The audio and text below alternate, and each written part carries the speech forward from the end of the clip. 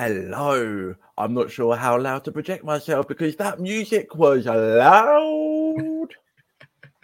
How you doing, man? How you doing? I'm doing good. How about you? Hall, by the way. Yeah, sorry. Say the name of the show, then we'll find out how you are. You're doing good. Tell everyone who you are. Tell me who you are because this is the first time we're formally meeting. Yeah, it's good to see you. I'm actually John from Movie Lovers Unite. I have a podcast called Movie Lovers Unite, and I also have a YouTube channel as well underneath the same brand name. And of course, I'm also on Instagram, Pinterest, and also Instagram underneath the same brand name. So anybody wants to follow me or whatever, that's where you guys can follow me at. But it's great to be here and talking Hawkeye and all that other stuff. Yeah, so obviously we didn't have you on last week. So in the interest of getting to know you for both our viewer, maybe, and myself, how did you get on? Give us your overall thoughts with the first two episodes that we saw last week and how you felt coming into this week. To be honest with you, I felt like the first episode for me, I felt like I was like Clint Eastwood, where I felt like, okay, this is just too much for me. Then again, I was tired. So I went on ahead, rewatched the first episode. I wound up liking the first episode the second go around. Then I got into the second episode. The second episode I wasn't sold on. I felt like it was too campy for me and everything. Right. It felt like 90s dialogue, very cheesy, very on the nose. And it kept pulling me away from it and everything. Everything with Clint was great, but whenever you have Kate and Clint together, it just didn't feel like a mesh well that together to me. The chemistry to me wasn't that balanced out. Yeah. Then also too, seeing that Kate is actually speculating that maybe her mom's future husband might be the killer. I'm like, really? Can we make it that more obvious? Yeah. He looks like Wario. He was literally twirling his fucking moustache. He's a sword collector, so yeah, not subtle. No, and it's like, oh, you collect swords, so you must be the killer. I'm like, what? Yeah, and we don't get any of his story because that's kind of one of the things that I was actually kind of, as much as I don't like the character as of yet, I kind of want to know more to see if there's like some more motivation or kind of substance to him other than I'm just a rich arsehole likes collecting super people weapons and costumes just because, you know, there's like souvenirs or trophies or whatever, which, as I said last week, I just didn't feel like that was getting the suit back from a crazy collector person was enough of a stake really to justify the kind of like, you know, the intense like espionage tones they kind of trying to go for, like you say, like the Winter Soldier feel, right. But then they keep undercutting it. Not only have they kind of got like I want to say it's a weak basis for the story, it's a little bit of a weak basis for the story, right. But then you're, you know, at least then rely on like the heavier tone as opposed to then throwing in the jokey stuff and undermining the good stuff that you do have. You know, the scores all been great in my opinion. You know, the cinematography is great. I think they're both great acting. I'm not 100% sold on their chemistry. Like, it's fine, but I feel like they want it to be coming off a lot better than it is. I feel like that they try and do like a buddy cop thing, like what they were trying to do with, of course, coming off of the Winter Soldier kind of vibes and stuff like that we got between Sam and the Winter Soldier. To me, that chemistry worked. This one just didn't work in the second episode. I felt like the third episode actually worked better, in my opinion, because you actually do have that buddy cop kind of feel to it where, you know, they're riding on that little small carousel. They're at a front. As a matter of fact, it actually takes place in the KB toy store warehouse, which is something that I was actually geeked out about. That's what I was talking to Joshua about, was the fact I was geeked out about that 90s nostalgia because I used to shop there as a kid. But aside from that, I thought the back and forth between her was really good. I thought it was better than the first two episodes that we got. So I'm like, okay, if this is the way that they're going to go with it, with the dialogue and stuff, I'm fine with it. And then also, too, I didn't feel like it was over the top. And whenever I first saw the trailer to this, I was thinking that we were going to probably get a more of a serious tone. Then I saw the trailer. It's totally opposite of what I thought. So I had to go into this thing saying, okay, forget about everything I thought it was. This is the way that it's going to be and the way this is going to be received. So that's one way of looking at it. Because they were like, they obviously they want that Die Hard kind of tone, and it especially reminds me a lot of Die Hard 3 with the vengeance, as it were. And they but even with that, you had like this really serious thing driving them forward, you know, literally pushing them to run around the city and, you know, have to like get to the bottom of a mystery, whilst also, you know, having to stay on their toes and avoid the bad guys and stuff. But there's just, we don't have that here. And the I don't know, the dialogue's fine with the banter between them. It's not like some of the Marvel stuff where it's just overly, you know, snarky and jokey all of the time. I feel like they very intentionally understated it, but then by the same time, it means they're also not taking any big swings, so there's no like really like memorable, quotable, you know, jokes or lines of dialogue that are kind of hitting you throughout the episode. So I just feel like they're treading too carefully in kind of just lightly in these 2 or 3 different tones. They're not really, as opposed to like a WandaVision, you know, that just fully embraced and leaned into what it was. And if you didn't like it, you didn't like it. And if you did, great. And then if you stick with it till the end, you still get your super battle, you know? But go on. Oh, sorry. But another thing I want to bring up too is Myra. I like the motivation at the very beginning of this episode for episode 3, because of the fact that it gives you the groundwork of caring about a villain that's after Clint, and she has good motivation to be after them. It's not like, oh, what's the ninja suit? I just want to have the ninja suit to have the ninja suit. It's much more than just about the suit and where it comes from. It's about the fact that it's about this dangerous Ronin character that so happens to be Clint dressed up as and everything. And she thinks it's this person's risen back up. Instead, I believe it was just Clint from Endgame and stuff like that. That was actually Ronin. And basically he winded up taking out her own parents' goons and stuff. But the thing that I liked about it was she's a deaf character, and there's hardly any dialogue. You can tell with the eyes and stuff like that, because 99% of acting is within the eyes itself, and also the facial expressions and stuff without the dialogue, which is why I like A Quiet Place Part 1 so much. But, you know, the thing that I appreciate with this was the introduction to the uncle, and then him taking her to the karate class. And then this person's in her life for only a small amount of time, but the small amount of time that we have him for, your soul is crushed within the first 10 minutes good. Of the show. That actor is so great, and they really do a good job of like just breezing you through like all the kind of like typical kind of beats of an origin story. You know, we set up the character, you know, she's deaf, she's got this this uncle that she clearly respects, then we go straight into training, then he dies, she comes back, she sees,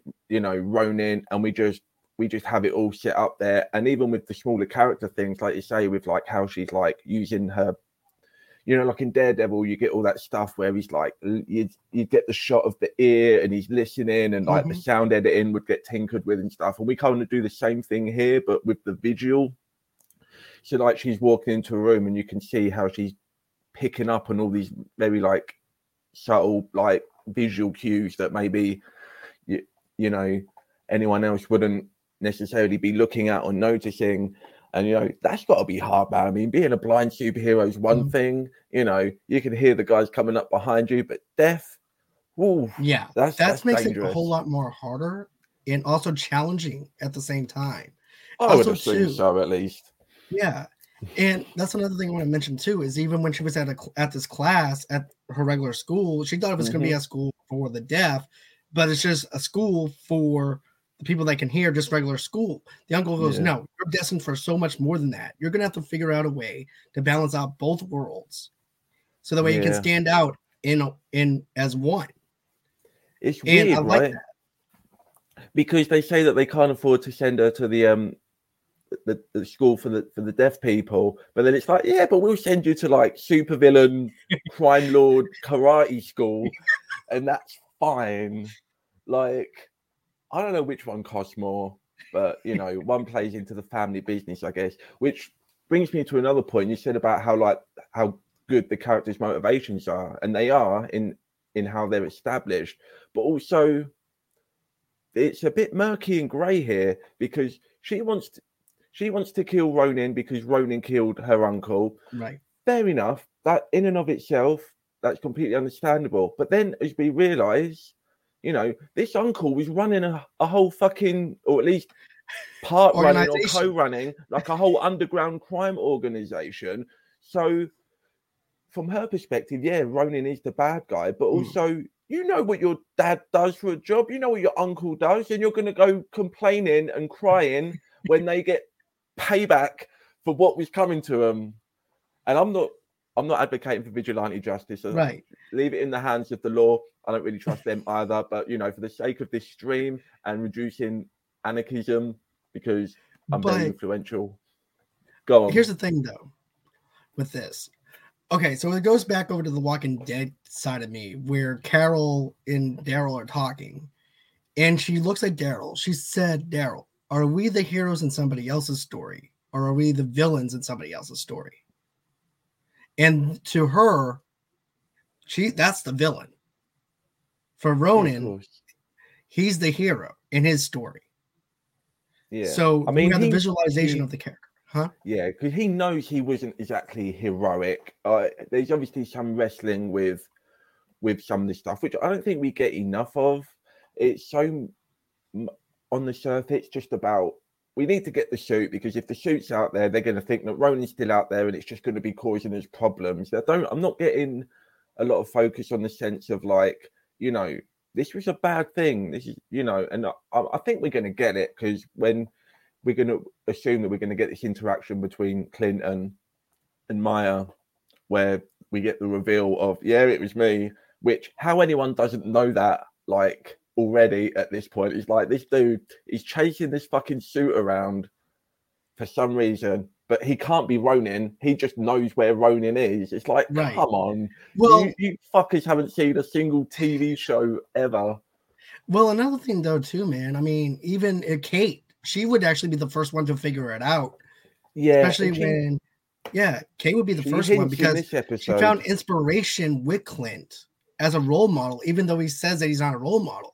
But to her, he is a role model. This, even though, he saved her on Christmas and stuff like that, and came out and saved a stranger. But that's twice though in her life that he saved her, because of the alien attack in episode 1. She finds her inspiration through Clint to be an archer. In this one, and he doesn't even know that he saved her from the start, and that's how she got her inspiration to be an archer. And then he comes on Christmas to save her, and disrupts his whole entire family and his plans to save a complete stranger. And I like that. I like the fact that they had that kind of sensibility about it. Yeah. Now, he's definitely shown, you know, and not, you know, through his actions and not through, you know, how he's like specifically interacting with her. But like you say, he just abandoned everyone else in his life to just go and help this kid. I mean, it's not 100% altruistic, because he knows that this shit's going to backfire on him. Somebody gets that suit, they're going to run DNA on the inside of the thigh of the leg or something, and get some skin scrapings. They're going to find out who this fucker is straight away. Well, I don't know if they can do that now, considering the fact that in episode 2 they had someone else that wore the suit, so therefore they'll have 2 different DNAs on. Right.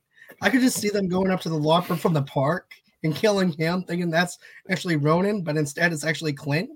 And then they figure out, okay, we have another DNA that matches out to the suit, so therefore we have to go after Clint next. So yeah. So talking about this stuff, like, go back to the beginning of the episode. So they're captured in the that old abandoned building place, and they're we get all the I'd say medium done kind of banter and dialogue. Yeah, we got the banter back and forth between Kate and him and things like that. And he goes, "What were you doing? I was about to clear your name." And then here you go, mess it all up again. And then, God, I was just say, these goons, man, what are they doing? they captured an Avenger, and they just tie him to a kid's ride thing, and they just sit there just laughing like, bad idea. I mean, I know it's Hawkeye, he's got no bow and arrow, but there's no respect being given whatsoever, to the point they're just barehanded dudes. They train at karate school, right? And they obviously work for somebody very important and very powerful, very well established in comic book lore, if it is who we think it is. We'll get into that in a minute. Right. I want to get into that too. So this is an Avenger. This is one of the 6 original Avengers. So we're going to send a bunch of goons in tracksuits, no weapons. Cool. Then when they escape, all of a sudden they've got baseball bats and crowbars. And then we get another action scene with them and Hawkeye get into his bow and arrow. And that's a great moment. Again, I'll get to that in a second as well. I'll just finish this bit here. Okay. And then they escape the building with the dudes with the crowbars and the baseball bats. And then they come after them with guns. Now they've all got guns all of a sudden when we get to the point of the car chase. And it's just like, why was you not holding these fuckers at point blank range from the get-go? You work for a very powerful, very intelligent man, and you're acting like villains in Streets of Rage 2. I don't know. Well, to be honest with you, I have to agree with you. They didn't really feel threatening or menacing at all. They were like one note, one layered kind of characters. Like, don't get me wrong, I know they're goons, I know they're bad guys or whatever. Yeah. And they're supposed to be one layered, but not down to the point where they're so one noted that you're making Hawkeye ride a pony and doing that and laughing at him like he's Deadpool. Like, no. I'm like, that part didn't really work for me. Yeah, I chuckled, but at the same time, I'm like, it's complete ridiculousness of it. Yeah. The only one that was actually threatening was Myra and the other guy that she was with.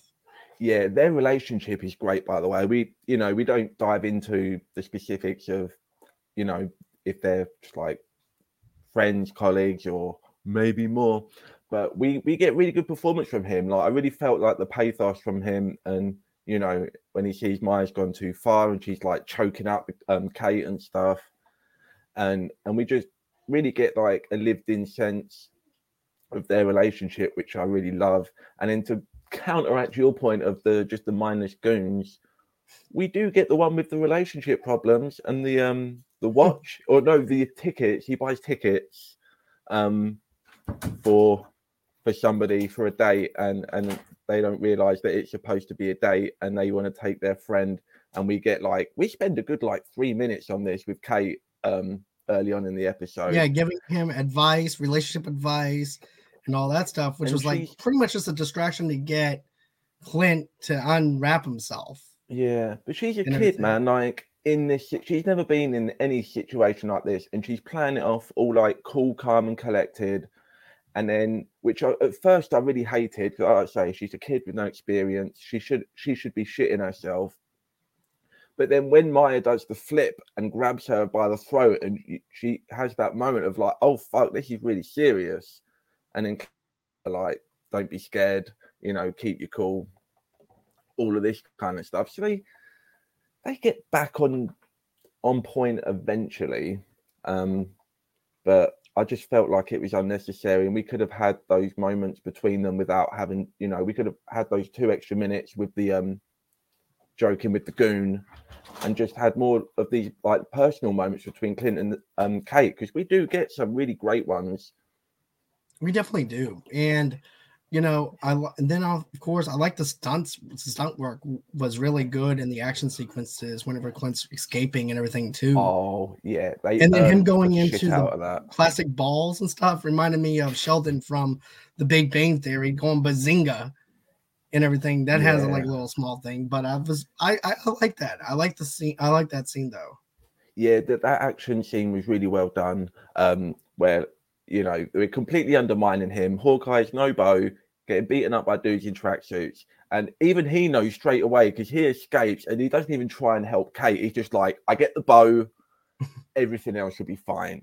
I can get the bow before I get the girl, and that's just going to make everything conducive, you know, as opposed to being like, hey, what the fuck you leaving me? Like, for a bow, really? It's like, no, we know why. We know, right. Like, you know, you're weak without it. It's just say what it is, you know. Exactly. Like, what is Iron Man without his suit? He's still a genius and a billionaire and everything else. What are you, Hawkeye?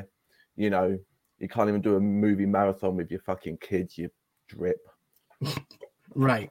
So we get another thing that I thought that was cool was this, though. The tug of war between Myra and Clint with the bow and stuff like that. And then she throws him out. And then all of a sudden he goes on there, shoots the arrow. It breaks Kate out of the duct tape and everything. I like that. And pretty then cool. They run out. And then they go. And then, of course, he's like, no, not the charger. We're not going to take the charger. Nothing's going to. And then. So he winds up taking this other car. And then, like you mentioned before, next thing you know, you see brass knuckles. You see everything that goons are supposed to have. All of just sudden just comes out of the woodwork. It's like, wait, you're supposed to be threatening. That should have happened as soon as you guys caught these guys. As soon as you caught Kate and also Clint. They should have been after they escaped. Yeah, it should have been airtight security from the get-go. But as we get into this car chase, though, we get some fun stuff here. You know, I'm a comic book fan, and I like some games. And there's a little game called Marvel vs. Capcom 3 where Hawkeye is a playable character. Anyone's ever played this game, it's the best. Every combo for Hawkeye, every different combination of buttons that you can think of to press does a different kind of fucking arrow, and that's the kind of Hawkeye that I've wanted to see in these things. Instead, we just got grappling hook man with a bow, and we get them all. We get this whole bit in the car. I don't know what arrows are which. You need to label them. Not that one. Here, you try this one. So I was geeking out over that, but then I don't know. This whole scene is great. This whole chase scene, the thing they do with the camera moving around inside the car, we do that one-shot thing, is great. But I feel like, I don't know, I sense the stretch of the budget in this, because some of the shots and some of the moments are really well done, and there seems to be like interspliced with some where like the effects just really weren't up to the same standard. It looks like there was reshoots, adding in some extra lines with Kate and stuff, because some of the stuff just looks so green screened when Kate's hanging out the car, but some of it looks great. Some of it looked really like hyper realistic, and you know, reminded me of like Kingsman and the church scene and stuff like that, with the way that the camera was moving with the action. And I just feel like they couldn't stretch that to do that for the whole show, or at least the whole set piece, because that would have really had me engrossed. But when we kept cutting to like the cartoony stuff with the effects on the arrows, you know, like the purple crap, the green gas, it just looked like, you know, like a Roadrunner cartoon in some parts. So I don't know if that was just me. Did you get that feeling? Okay, so I'm gonna get into that bit in a minute, but I just want to go off of the car chase and stuff like that. I thought the car chase scene was really good. The one shot inside the car, I loved it. It was like being on a ride at Universal Studios, and you're in the car with them. It puts you at, here's the thing, you know, at that point, I don't even feel like I'm watching the movie. I feel like I'm in character with them, and being inside the car with them as this is going down. And I like that. I like feeling like I'm in this and I'm part of this, rather than just me laying on the bed watching the show. I actually felt like I was part of it. But to be honest with you, I didn't feel like that scene took me out of anything. I didn't really feel like that was like 2 reshoots or something like that.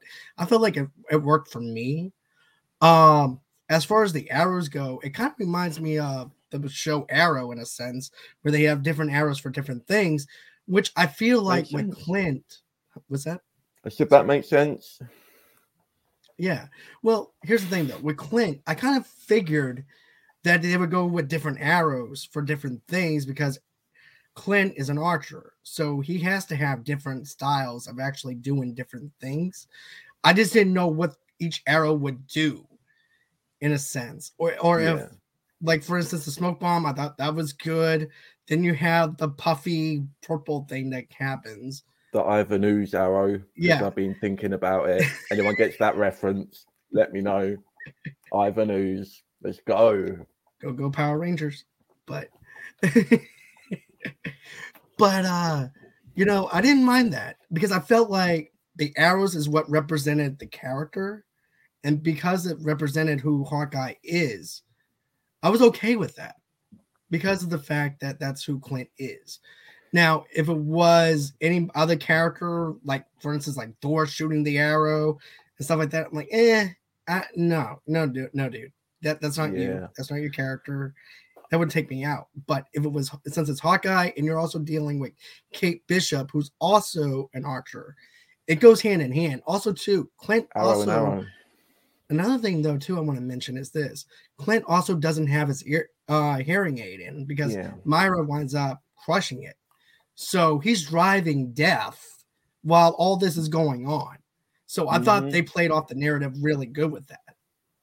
Yeah, so the thing with the arrows, I don't know, it's just some of the stuff, like I say, they lean into this slightly whimsical, almost like you say, like 90s Disney Channel-y kind of vibe. And then some of the stuff is like getting real close right up to like that Winter Soldier, you know, thriller vibe. And I just, if they would just leaned into like the Christmassy, like the happy kind of fun adventure angle, then that wouldn't have bothered me.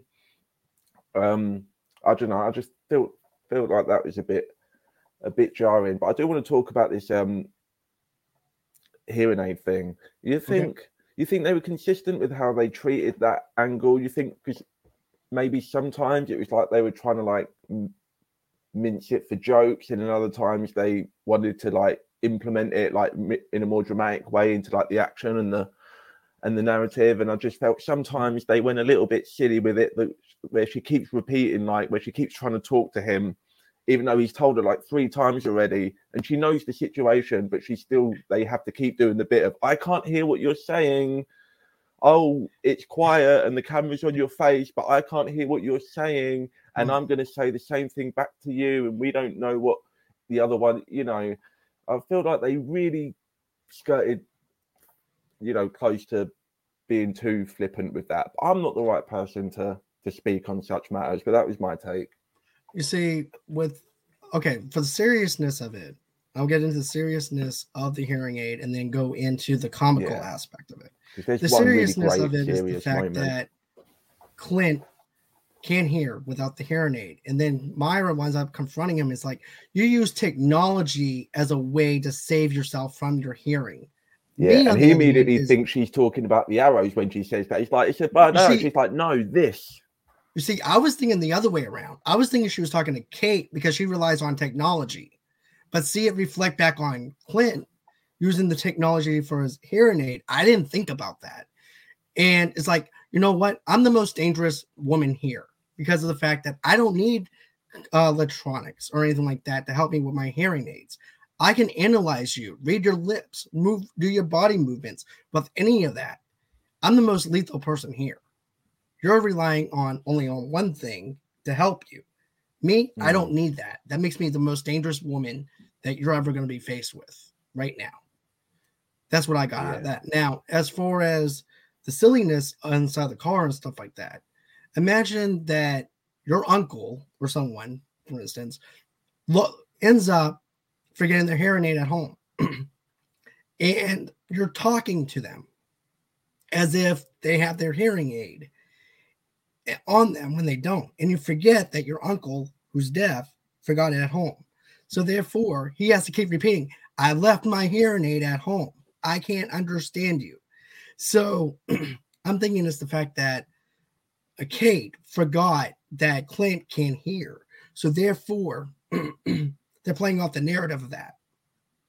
Yeah, I just think that obviously, you know, you're in the heat of the moment. You're in a stressful situation. You just met the dude a couple of days ago. You didn't even know he had a hearing aid, and now he's lost it. So I get that you could maybe forget that was the case, but we as the audience haven't forgotten that, and it just felt like they were just hitting us with that same information to the point where it's like, are they playing that for a joke of like just, you know, the repetition of the same like moment, you know. And I don't think they was. I just think that maybe it was a little bit unnecessary. I don't know, just kind of underselling the audience a little bit. Like, we get it, we know, and you could keep doing the moments with the quietness and the lip reading and the miscommunication stuff, but you just didn't have to keep reminding us why you were doing that. But I don't know. Maybe some people think that's great that they had it in there as much and used it in those ways. You know, who knows? Well, for me, I laughed at it. I didn't really feel like it was too much or anything like that. It was perfect for me, but I can understand how it could be repetitive for some people. But then they really swing it round, because we get, and I'm hating on all this stuff. I'm not hating it. I'm being cynical of some of this stuff. And then we get the phone call scene. And I'm just like, man, I know exactly what you're trying to do here, and it is working, and I hate you for it. So Clint's phone rings, and he can't hear who it is or what's being said. And then Kate comes in, notepad, and she's writing down what he's saying, and he can kind of relate to the kid, which is really sweet. Reminds me of this great moment in Umbrella Academy. Yep. If you watch that, where Alison's had her throat cut and she can't speak, and Luther is talking to her daughter on the phone, and he relays a message. Or even like another thing that it made me think of was, because like everyone's got Spider-Man on the brain lately, but the scene in Spider-Man 1 or 2 where Peter Parker has the phone call and she hangs up, and then he carries on having the phone call, and kind of you get a nice emotional moment. So really, I knew exactly what they were doing. They were playing me like a harp, and I let it happen. I thought that was a really nice payoff, but it still, I felt like that would have been better if we hadn't have just been like making jokes about it and stuff. And when they're sitting on the train, like that's some great stuff. I don't want to talk about this train stuff because it just remind you of just the Spider-Man, but Spider-Man Homecoming, all those shots of them riding like the subway and all of that stuff. And in the car chase scene, there was flavors of like Ant-Man 2, for better or for worse. I don't know. They're definitely, let's say, they lean into the light-hearted movies and the more serious movies tone, and they're just trying to reach for both. And it's, I'm not laughing out loud as much as I would have done for like a WandaVision or Falcon and Winter Soldier, and I'm not feeling the gut punches that I maybe felt in some of Falcon and Winter Soldier, and again WandaVision, and even Loki. Loki wasn't afraid to just have a weird tone and kind of just stick to it and have, a lot of just talking and, not a lot of action. And that worked out in the end. Because by the time we got all the answers at the end, I think for the most part, everyone felt satisfied. But talking about answers, who is this uncle character we're dealing with here? I'm still thinking it's Fisk. Yeah. And Josh and I talked about that too, but I was thinking he was going to be introduced in Falcon and the Winter Soldier because it's so obvious with the mansions and stuff like that. And even in that underground, to me, the underground black market also has a feel of Fisk as well. Yeah. Because it's also, I think, it might be the same condo or suit that he would live in. But here's the thing with this show. If you actually look at whenever she's in the karate place and he lifts her chin up, you can see that there's a hand that's bigger than she is. The suit looks like it belongs on a bigger person. It makes sense that it's Fisk hiding out in the underground world, rising up as a phoenix from the ashes and being the kingpin. Yeah, this opens up so many questions, right? Because if we're bringing him in, how much, if any, of the continuity are we bringing in from these shows? Which is obviously an issue that Marvel has probably been wrestling with, as far as like, do we even bring these actors in? Is it going to confuse people if we have the same actors but don't use the Netflix continuity and just kind of say, well, these are just, are slightly variated versions. Way they can bring these characters in and still have those violent moments, because you know, when we saw that whole entire deal where we see the villain's uncle getting killed and everything with those scenes, that's a brutal scene. You're seeing the blade go through somebody without any blood splatter. You can still have those intense moments and still keep the show at an even base for Disney Plus, for Disney show, without having to show the blood splatter. And I'm thinking that they might actually bring in the continuity of what they've had from Netflix into the show, even though they said that they weren't going to at one point or another. But I think it makes sense for them to bring it in. Because there were mentions of things that happened in the very first Avengers movie. Yeah. Do you think that this Kingpin, this Fisk, he has already interacted with a Daredevil, even if it's a slightly different one than what we used to in the shows? Obviously, it'll still be the Charlie Cox version, but has this Fisk already battled with Daredevil, or is he literally just coming up as at the beginning of his organized crime career, or like you say, is he rebuilding after having everything toppled? Or here's a theory that I had: could we retroactively say, if we are going to still use the continuity, we could retroactively say that Fisk didn't actually rise to power until after the snap, so that, you know, because in season 1 of Daredevil, he says that, you know, after the Battle of New York, real estate was low. I want to buy everything in the city and rebuild it. But he says it's after the Battle of New York. It doesn't mean it was like a week after. It could have been 5 years later, or we could have even been referring to the battle in New York that happened in Endgame retroactively, if they wanted to do that. That way you could keep the entire continuity of the series, and now Kingpin's risen up. So that would theoretically mean that while this is going on, that the Daredevil stuff would kind of happen simultaneously off screen, and we've already seen that, so we would know how that plays out, and then we're all up to speed. I don't know, what would you prefer, and what do you think how do you think they're gonna handle this? You see, that actually does make sense on your theory, because of the fact that you don't have any big criminals coming up. Because Hawkeye or Ronin took them all out as well, right? So that could add an extra layer into what the Kingpin was doing before. Not only is he taking over in the physical, you know, buying all the buildings and stuff, but he's filling that void because Ronin killed all the other crime dudes. Right. But go on. But I'm thinking too, like with the second theory that you had, and the fact that this Fisk, could have fought Daredevil.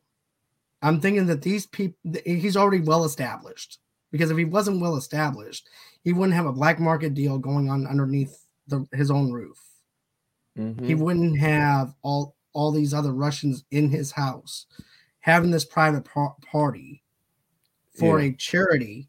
And I think that this is a well-established Fisk that we already have. But with the snap, it makes him even that more powerful, because all those other powerful people could have also been demolished. And therefore, he can rise to power without having to worry about anybody coming to him. Plus, add the Ronin stuff on top of that, and it's just an easy path. My thing is though, because I hear a lot of people saying, "Who bought Stark Tower? Did Fisk buy Stark Tower?" If this is an early Fisk, how does he afford that? Like, how much is a tower that size in New York cost these days? You know. You're an American. You look well versed in the real estate market. Yeah, I know. But, so Fisk starting out wouldn't, even if he was like coming up from money that he had, you know, that's Stark Tower, man. That's not like a $10-20 million purchase. That's like $1 trillion. That's like, you're lots of zeros. You know, kind of like my dating history. So. I'm joking. Some of them were very nice. They were very. They were some wonderful, lovely characters. All two of them. It's fine. So, but you know what else? Thank you, Josh. Thank you, Josh. Go on, back on target. What was you going to say? You know how we saw the Avengers hideout keys. That was on the market though too. So what if he bought that as a way for underground crime to train people, and also bought the Stark Tower for business? Yeah, I mean, it would make sense. I mean, I'd really like to see the Fisk that we get in, like, you know, some of the comics, and particularly the Spider-Man, the 90s animated series, where he's, you know, he's got all this tech and he's like loaning it out to people to, you know, to do other crimes on his behalf, or, you know, giving people a little leg up in return for a favor, you know, goblin gliders, you know, spider slayers, just funding everything left, right, and center. Right. So that would be a huge deal if, you know, not only just for this show, but for just generally his place in the Marvel universe. Because, you know, if we are getting him, which it seems like we are, you know, we had all the rumors kind of before because of Spider-Man, and now we're getting him in Hawkeye. But I never imagined that he would be, you know, that level of, like, you know, he's got his fingers in all these pies. He could show up in any movie. You know, he could be dealing with, you know, making spider slayers or funding, you know, like getting resources for like a Titanium Man, or, you know, all these random characters like, you know, MODOK and AIM and all of these things. Like, and I love D'Onofrio. I'd love to see him ongoing. I just don't know. And we kind of, you know, to touch back on what we said about the beginning, like, how much is this show really going to affect anything else? And are we going to really use this show as a platform to establish such a major threat? If he's that big a threat that he's buying Stark Tower and he's running New York City, then, like, we're just going straight to 11, you know? Is that going to be too much? We're dealing with multiverse stuff. We've got Eternals running around. We've got the Shang-Chi.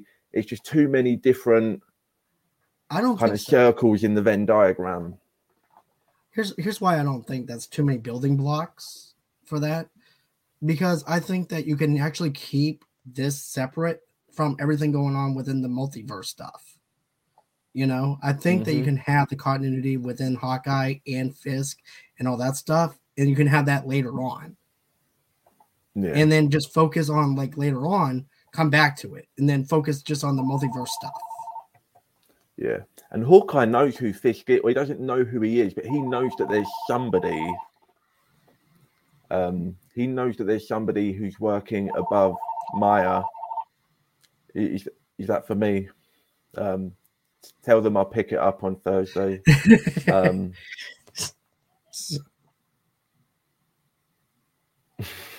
Sorry about that, but no, we're good. So I'll make sure that they get the message for Thursday.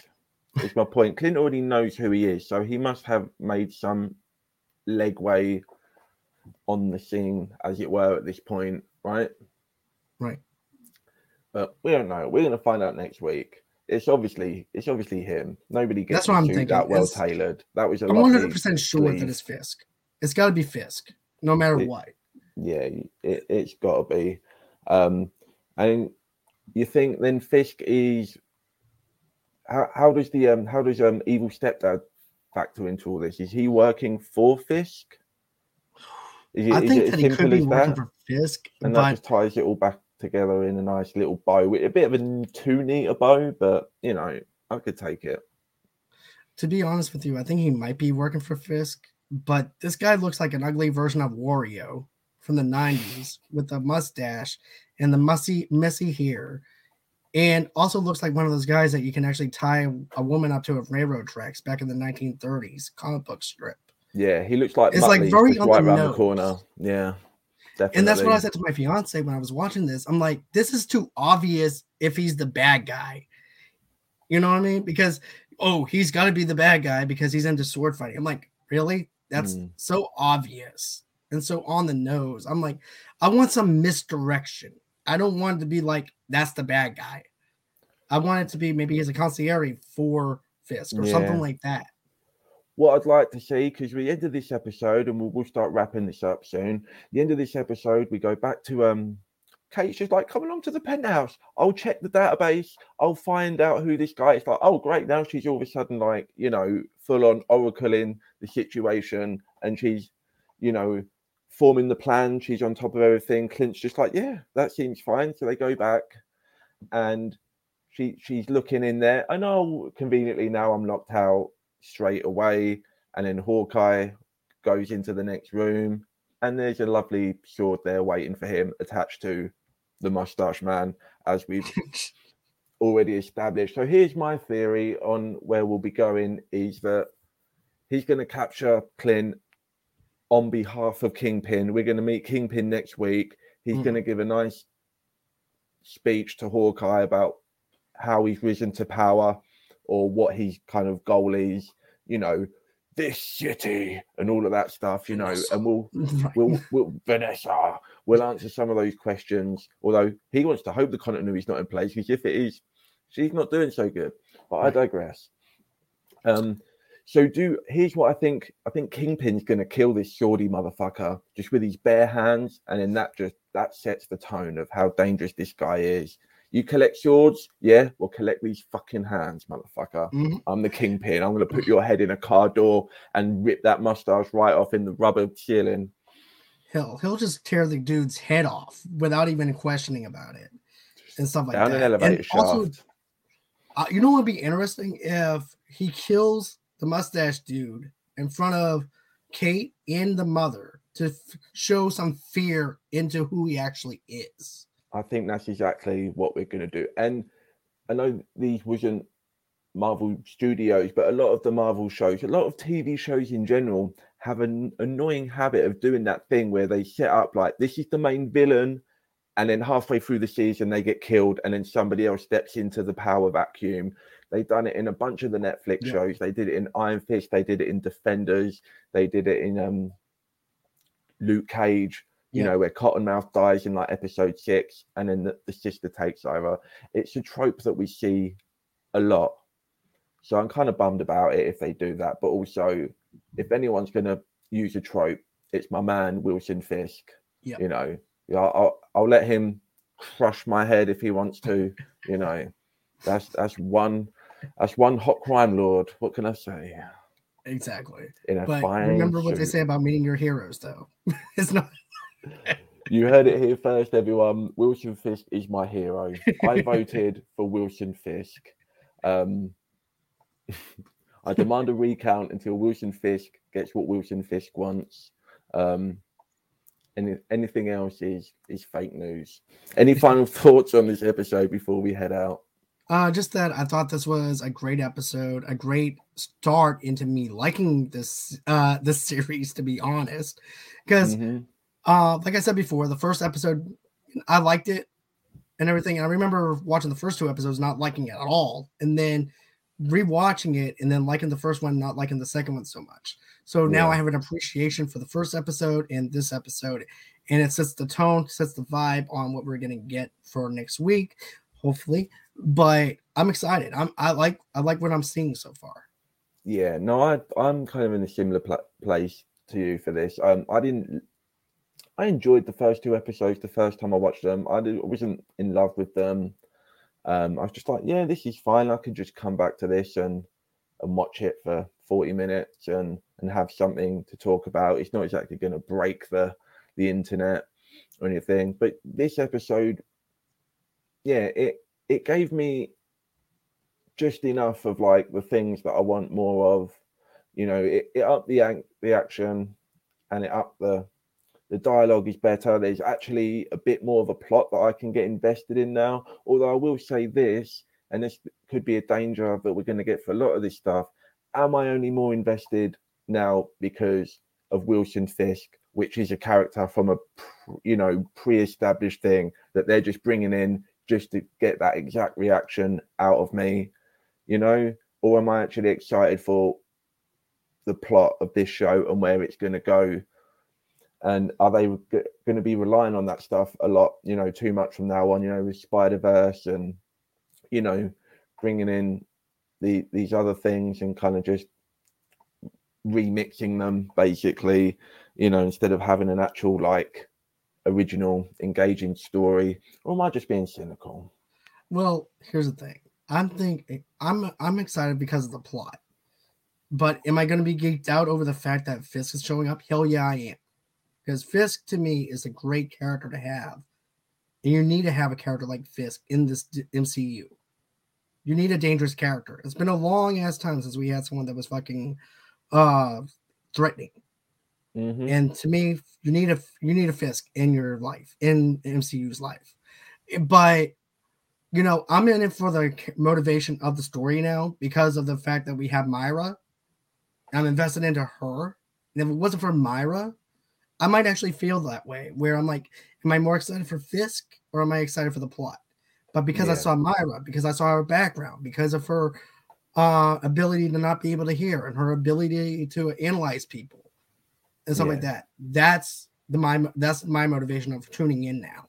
Yeah, she's a very engaging character, and I am excited to see or intrigued more to see how they resolve her thing with Barton, because she's got to find out that he is in fact Ronin. We know she's getting her own series. She's not going to have her own series as like, you know, Lady Death, leader of a crime gang. You know what I mean? So there's going to be a face turn at some point where she's going to turn against presumably Fisk. But even if that happens, Clint still killed her father figure, you know? Right. So